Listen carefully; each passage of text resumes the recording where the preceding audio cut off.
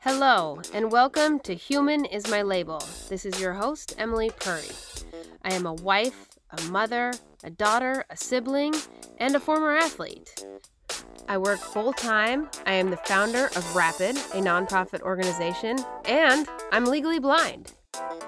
I am so excited about opening the conversation about everything equity. We will primarily be talking about disability, as that is my lived experience, and it is often the minority left out of the equity conversation. I am passionate about equity for all identities, as I have family members from the communities of color, LGBTQIA, disabilities, and we span all ages. It is my goal to normalize these conversations, get people comfortable with the uncomfortable, and include everyone. After all, we are all human.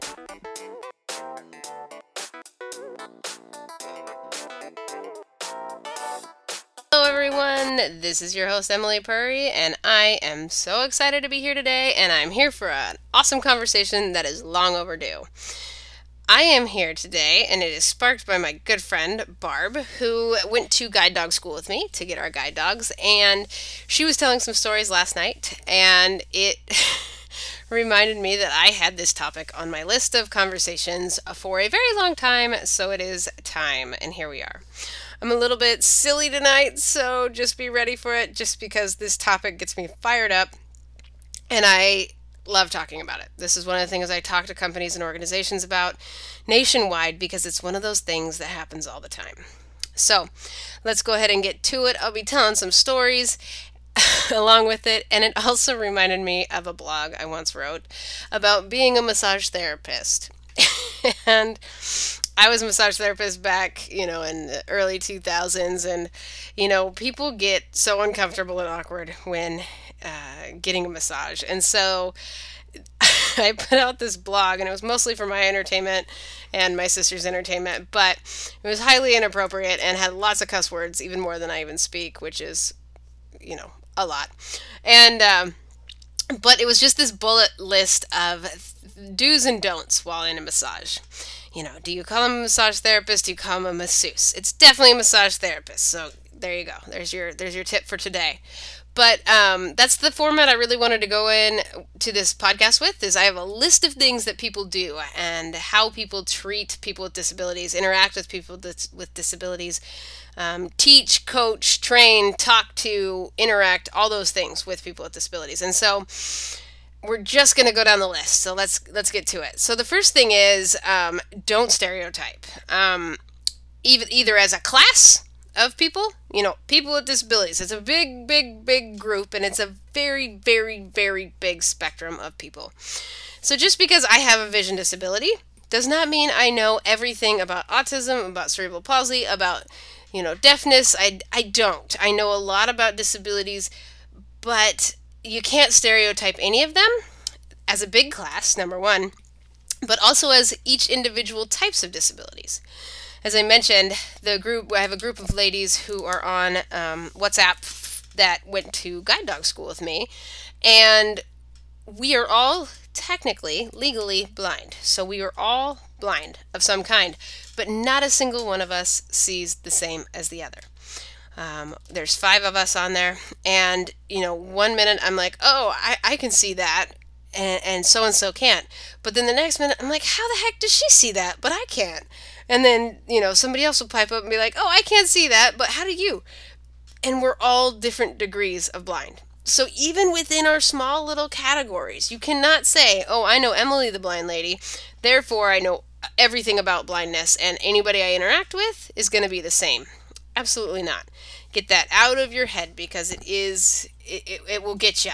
And that's when microaggressions happen, is when we think we know more than we do, or when we get really, really uncomfortable, and that's when those mistakes come out.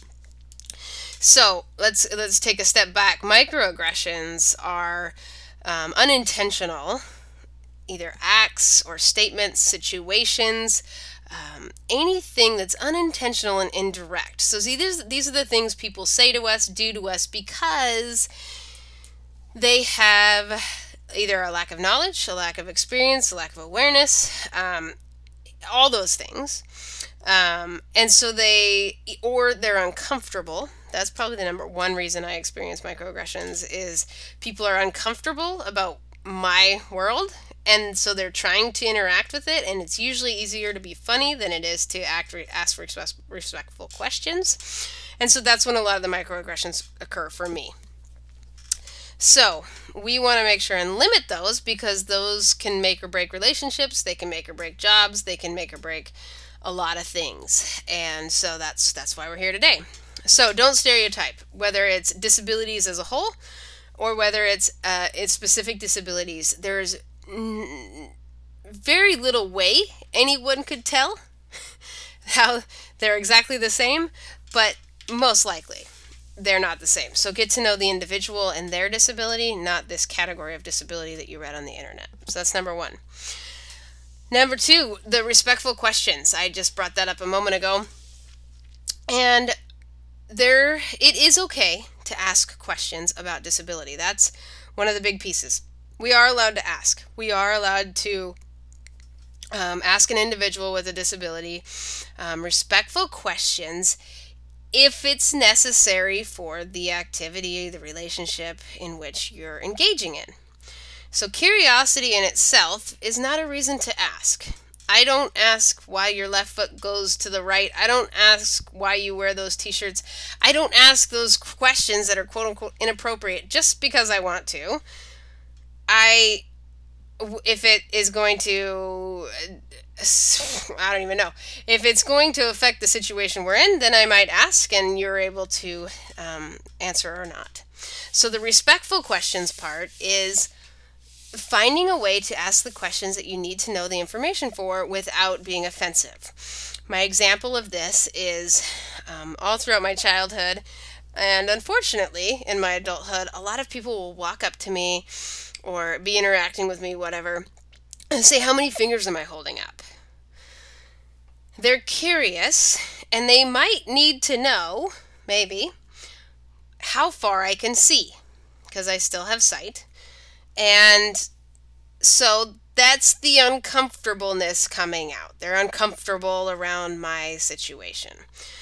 The respectful side of that would be, hey, Emily, we're going to be working together for the next some odd years, months, whatever. It would be helpful for me to know, how far can you see and to what detail so that I can be better around you. I can be a better human around you. Totally appropriate, respectful. Now, if you ask that question respectfully and the person says, you know what, I don't want to answer that right now, you can't take offense to that. That is not the point of asking respectful questions, is so you get your way and you get your answer. But you don't know what that person has experienced the rest of the day. They may have been asked about their guide dog 500 times. They may have been asked, how do you do this? How do you function in this world? How do you do that? 500 times that day. And you know what? Sometimes you don't want to talk about it anymore. This is my life. I'm used to this life. I'm used to how I function in this life. You're the one who's uncomfortable or don't know about my life. But it's not necessary in that moment. And if it is, I'll let you know. So, always be prepared for an answer like, I don't want to talk about it right now. And also be prepared for an answer of like, why does everybody ask me that? More of a snotty or a snarky or a snapping answer. Because again, somebody may have asked to pet my guide dog 500 times that day, and I'm just trying to get on the bus and get home.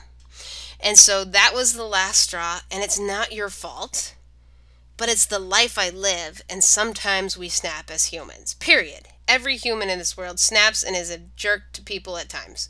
And people with disabilities are no different. We didn't get the exemption for being super nice all the time. And so you have to consider that. I'm not the blind person that's angry.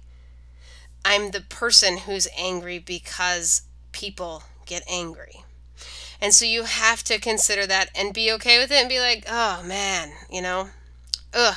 I wish that didn't happen, and I hope their day gets better, and move on. It has nothing to do with you, most likely. So ask the respectful questions. If you get a good answer, awesome. Your questions have been answered. Don't ask because of curiosity. Only ask if you have a reason to ask. Now, to go along with that, and this is the story that came up last night with my friend.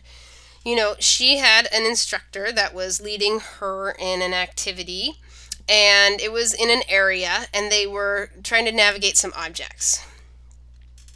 And so the instructor was guiding and said, hey, let me know when you see this particular object. And so I know how far you can see. That's a totally appropriate question for the activity that she was doing. And so the guide knew what to do. That's a perfectly respectful question. And so the guide is saying, hey, can you see it yet? And she's like, no. Can you see it? No. Can you see it yet? No. And then finally my friend was like, yeah, I can see it. And the response of the guide was, wow, you really can't see shit, can you? Now, everything up to that point was perfectly appropriate. Her response was not appropriate. Because when you're hearing that response as a person who's already, not insecure, but aware of their, inability to see something or do something, we don't need to be told that, we can't see shit. We know we can't see shit. We live this life. And so when she responded that way, it makes you feel that much less capable for whatever task you're doing. And that's not okay. The response should have been, hey, thank you for the heads up. I really appreciate that information. And next time I'll be able to, set up the area in a more accessible way for you. That was super helpful. Thank you. Moving on. Nobody feels like crap. Nobody has been offended. And the instructor has the information they need, and the writer has been able to disclose comfortably to that instructor. And that's huge. That's huge. And it builds so much trust within the community. So, that's that piece. Ask respectful questions, be prepared for a no, and figure out how you're going to respond when the answer might be shocking.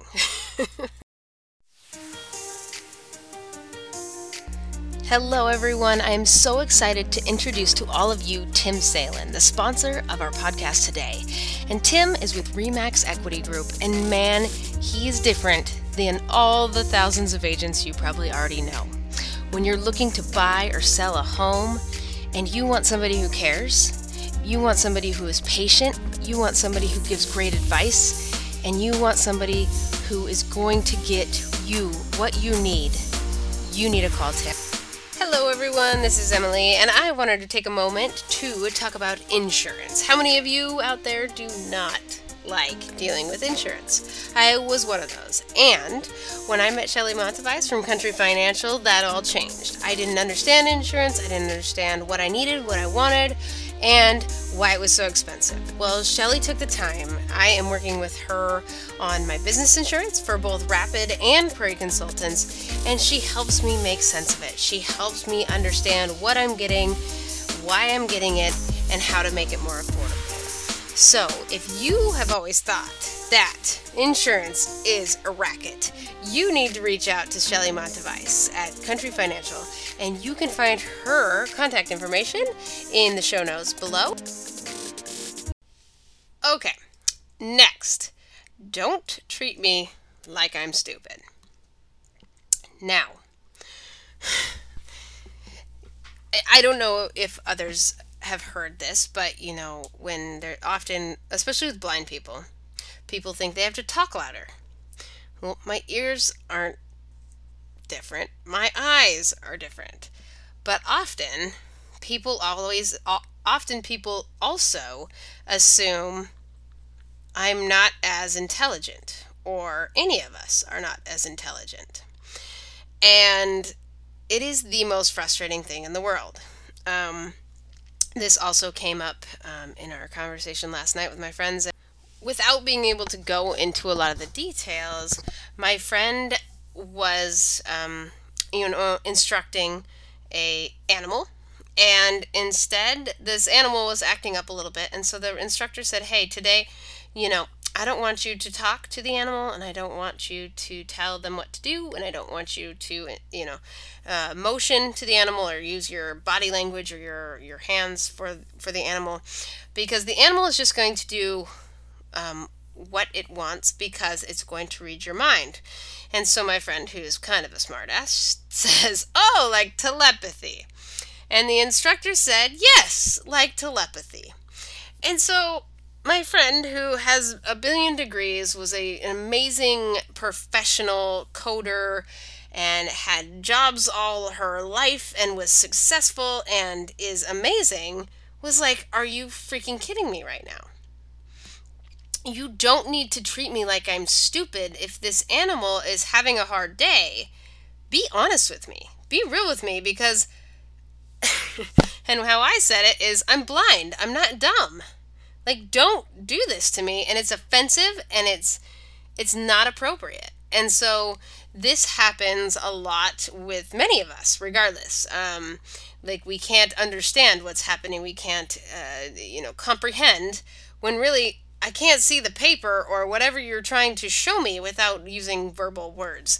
And so don't ever assume or treat people like they're stupid. And I think it comes from, you know, the pity mindset of people with disabilities. So people with disabilities in history and even now have been seen as being less than, and that you need to pity us because of our disability. And that is so far from the truth. But you get into that little kid mode, I like to say. You're like, "Oh my gosh, well, you get your teacher voice on when you're talking to people with disabilities. And it's so not necessary. I am a human. I am an adult. I have a brain. I have, different ways of communicating. I have different ways of receiving information. But I am just as much intelligent as you are, as far as, having a conversation. I'm not even bringing in IQ, but just having a conversation. Don't treat me like I'm too dumb to comprehend what's going on." So that, get rid of the baby talk. I'm not a child. I'm not a baby. I don't need the pity talk, as I like to call it, or that cutesy verbiage. So we're not children. We have a disability and we communicate differently.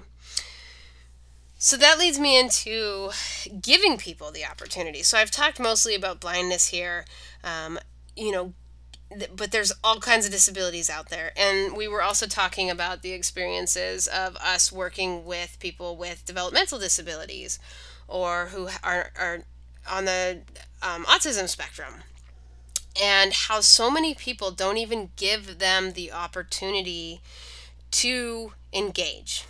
And it's because they don't speak the same, they don't process information the same, they don't communicate as dominant culture does. But they do communicate, and they do want to interact, and we do want to be included.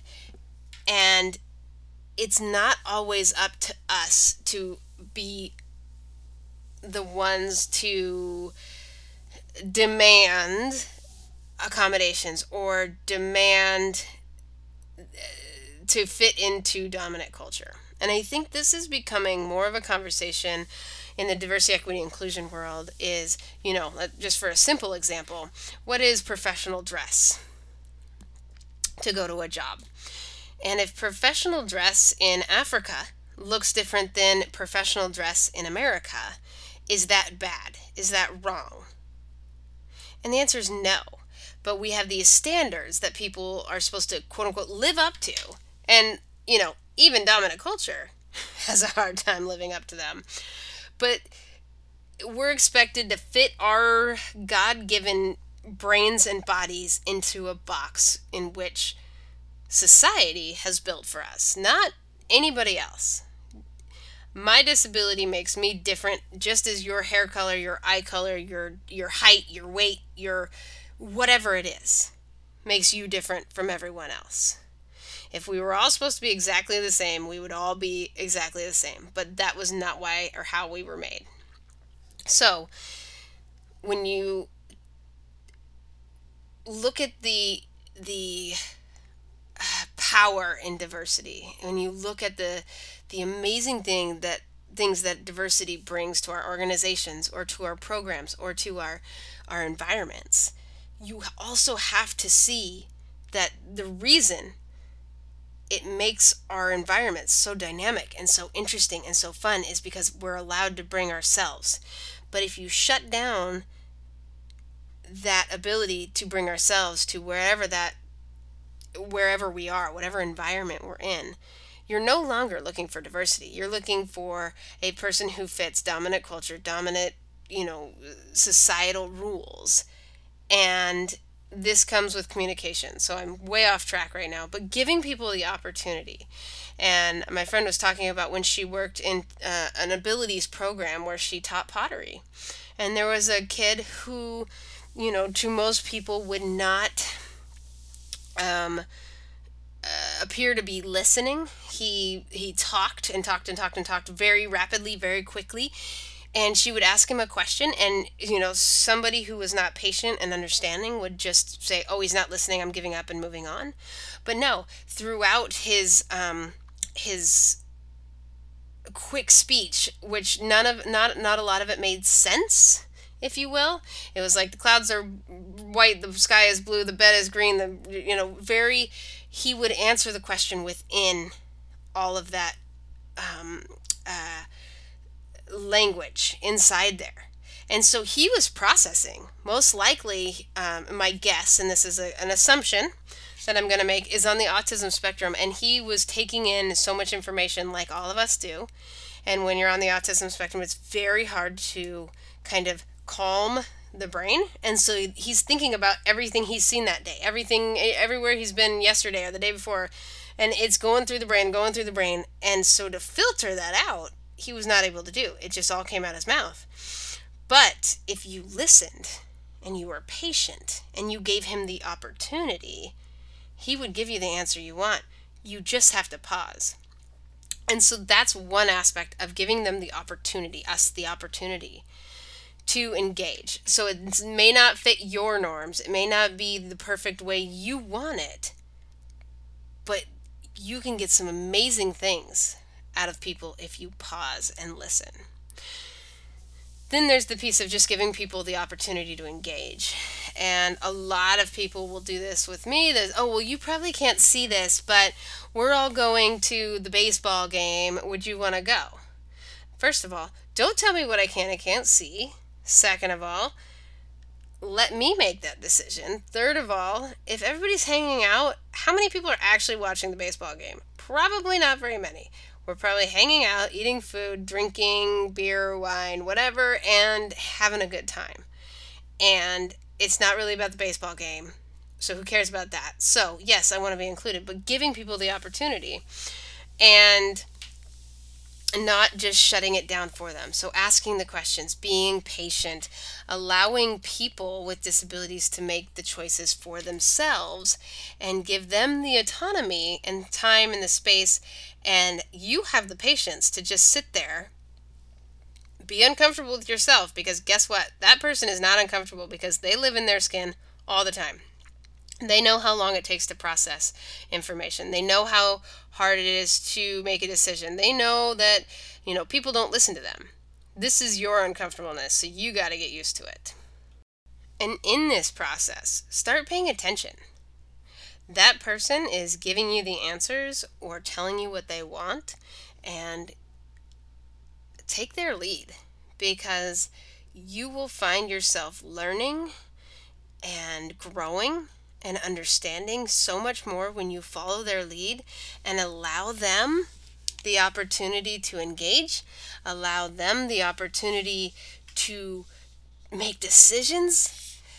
I mean, I can't tell you how many times in my life people have just made decisions before me because they thought I couldn't, or they, didn't, whatever. And again, I'm no less capable than all of you. That leads me to always presume competence. And it's kind of the same as allowing the opportunity, but always presume competence. You don't know what anyone can do. And this kind of speaks to the very first one, is the stereotyping. You don't know what I can do. You don't know that I can kick a soccer ball or that I used to throw a javelin. You have no idea what I can do as a legally blind woman. So presume that I can, unless it's like driving a car or something like that. But in this example of if you're teaching a class, if you're engaging with somebody at work, presume they can, and or start asking the respectful questions so that you know more about this human being. If you're able to do those two things, presume confidence and allow somebody the opportunity to say, hey, so and so, I can't see these documents you keep handing me. I know you don't mean to, but could you send them to me electronically? That's huge. And or if somebody comes to me and said, hey, I'm going to be working with you, what's the best way for me to pass information to you? Is it via email? Is it via text? That in itself is just like, oh my gosh, somebody thought about me. It's a miracle. And so to allow for that space and time, it's incredible as a person with disability. So presume competence and always allow for that opportunity to build trust. Now, I will say this is a hard one for loved ones because, as my husband will attest, it is very hard to presume competence with me if he assumes I can't see something and I get mad at him for holding my arm or stopping me or whatever. But if I fall on my face, I'm going to be mad at him. So there's a level of communication that you have to establish, especially with loved ones. But to be overbearing either way is too much. You've got to find that balance, and I know that's hard. It's not something that's easy for folks, and so I do understand that. And for loved ones, start opening those dialogues, and for even close friends, open those dialogues. Hey, like, am I being overbearing, or let me know what else I can do better. And so just start opening the dialogue. And that's the thing. It's when this stuff is like hidden and secretive and in the closet, it's awkward. Get it out there and be like, hey, if there's anything I can do better, please, please, please let me know. We're going to be around each other a lot. We're good friends. We're family, whatever. Let's figure this out together. Now, last but most definitely not least, when you are interacting with a person with a disability who has a caregiver or an assistant or an interpreter or a parent or any kind of guardian or helper, as you might see them, or any kind of accommodation that's a human next to them, talk to the person, not the caregiver, not the assistant, not the parent. Now, sometimes I've found this challenging because of the parents. If you think about it, as far as some disabilities, the parents have been advocating for their children for their whole lives. And so it's very hard for them to let go of that control. But at a certain age, which is, any age, in my opinion, the person needs to start advocating for themselves to the best of their ability, and people around them need to speak to the person. Now, this gets, I think I see it the most with interpreters for the deaf and hard of hearing who use American Sign Language interpreters. Often, the able-bodied person wants to talk to the interpreter because they're going to interpret to the person. Makes sense logically. But you as a person, especially with that situation, look at the person that you're talking to. The interpreter will do their job. And you're not being offensive to the interpreter. They expect you to talk to the human, not to the interpreter. Not the human. They're both human. But, to the individual who's deaf or hard of hearing, not to the interpreter. And so it's hard in the sense of, it's just not distracting. It's fascinating for me to watch people doing American Sign Language. And keep your mind right. Focus on the individual you're talking to, and they will navigate between the between the interpreter and you, making that eye contact, making sure. Often they're also reading lips at the same time. So look at the person. If it's a person with developmental disabilities, again, give them the opportunity. Don't only talk to the person they're with. Don't first talk to the person they're with. Introduce yourself. Hi, I'm Emily. What's your name? And looking at the individual. Now, if that individual takes a little bit of time, that's okay. Give them time. If they look up at their parent or their guardian or aide or whatever it is, that's fine too. If they give that opportunity to talk to the other person, but still try and learn from that individual. That individual, even if they're not communicating the way you want to, they will teach you stuff. They will teach you probably more than you would ever imagine if you give them the opportunity and you give them the chance and you give them the respect of talking to them and not their caregiver, their aide, their assistant. Now, I have a very amazing, talented, good friend. I'm going to say friend. Maybe he won't agree, but I think he will. And he knows that he's hard to understand. Um, and he always has his aide with him.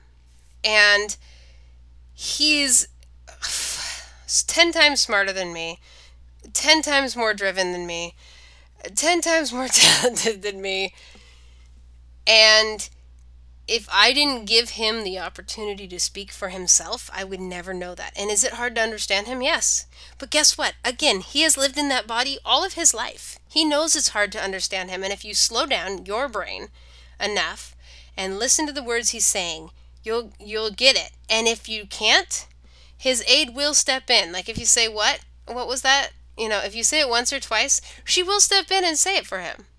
And that's fine. That's how they operate. But the fact that you're talking to him and not to her, that's how it should be. And it might be difficult for you. But guess what? It's difficult for people with disabilities to live in a world with all these able-bodied folks who don't understand. And so be on the other side of the fence for a minute, because we adapt and we, try to be as able-bodied as we possibly can so that you're not so uncomfortable. So just change shoes for a minute and be uncomfortable and do your best and ask respectful questions. So always talk to that human. We are all humans and we have the same human needs to interact and connect and belong and achieve and succeed. But often people with disabilities are not given the chance to do all those things. So I challenge all of you out there to don't ignore the awkwardness. Don't run away from the uncomfortableness of it at times. Interact with it. Do your best to be respectful. Do your best to reach out and understand the coworker that's sat next to you for 10 years and you've never really had a really deep conversation other than about the weather. Learn about them. Learn about their experience. Learn about their life. Learn about their kids, just like any other coworker. At the end of the day, we all want to belong in this world. And you, as an able-bodied person, have the opportunity, and I, as a person with a disability, have the opportunity to make somebody's day, somebody's week, somebody's life so much better by just slowing down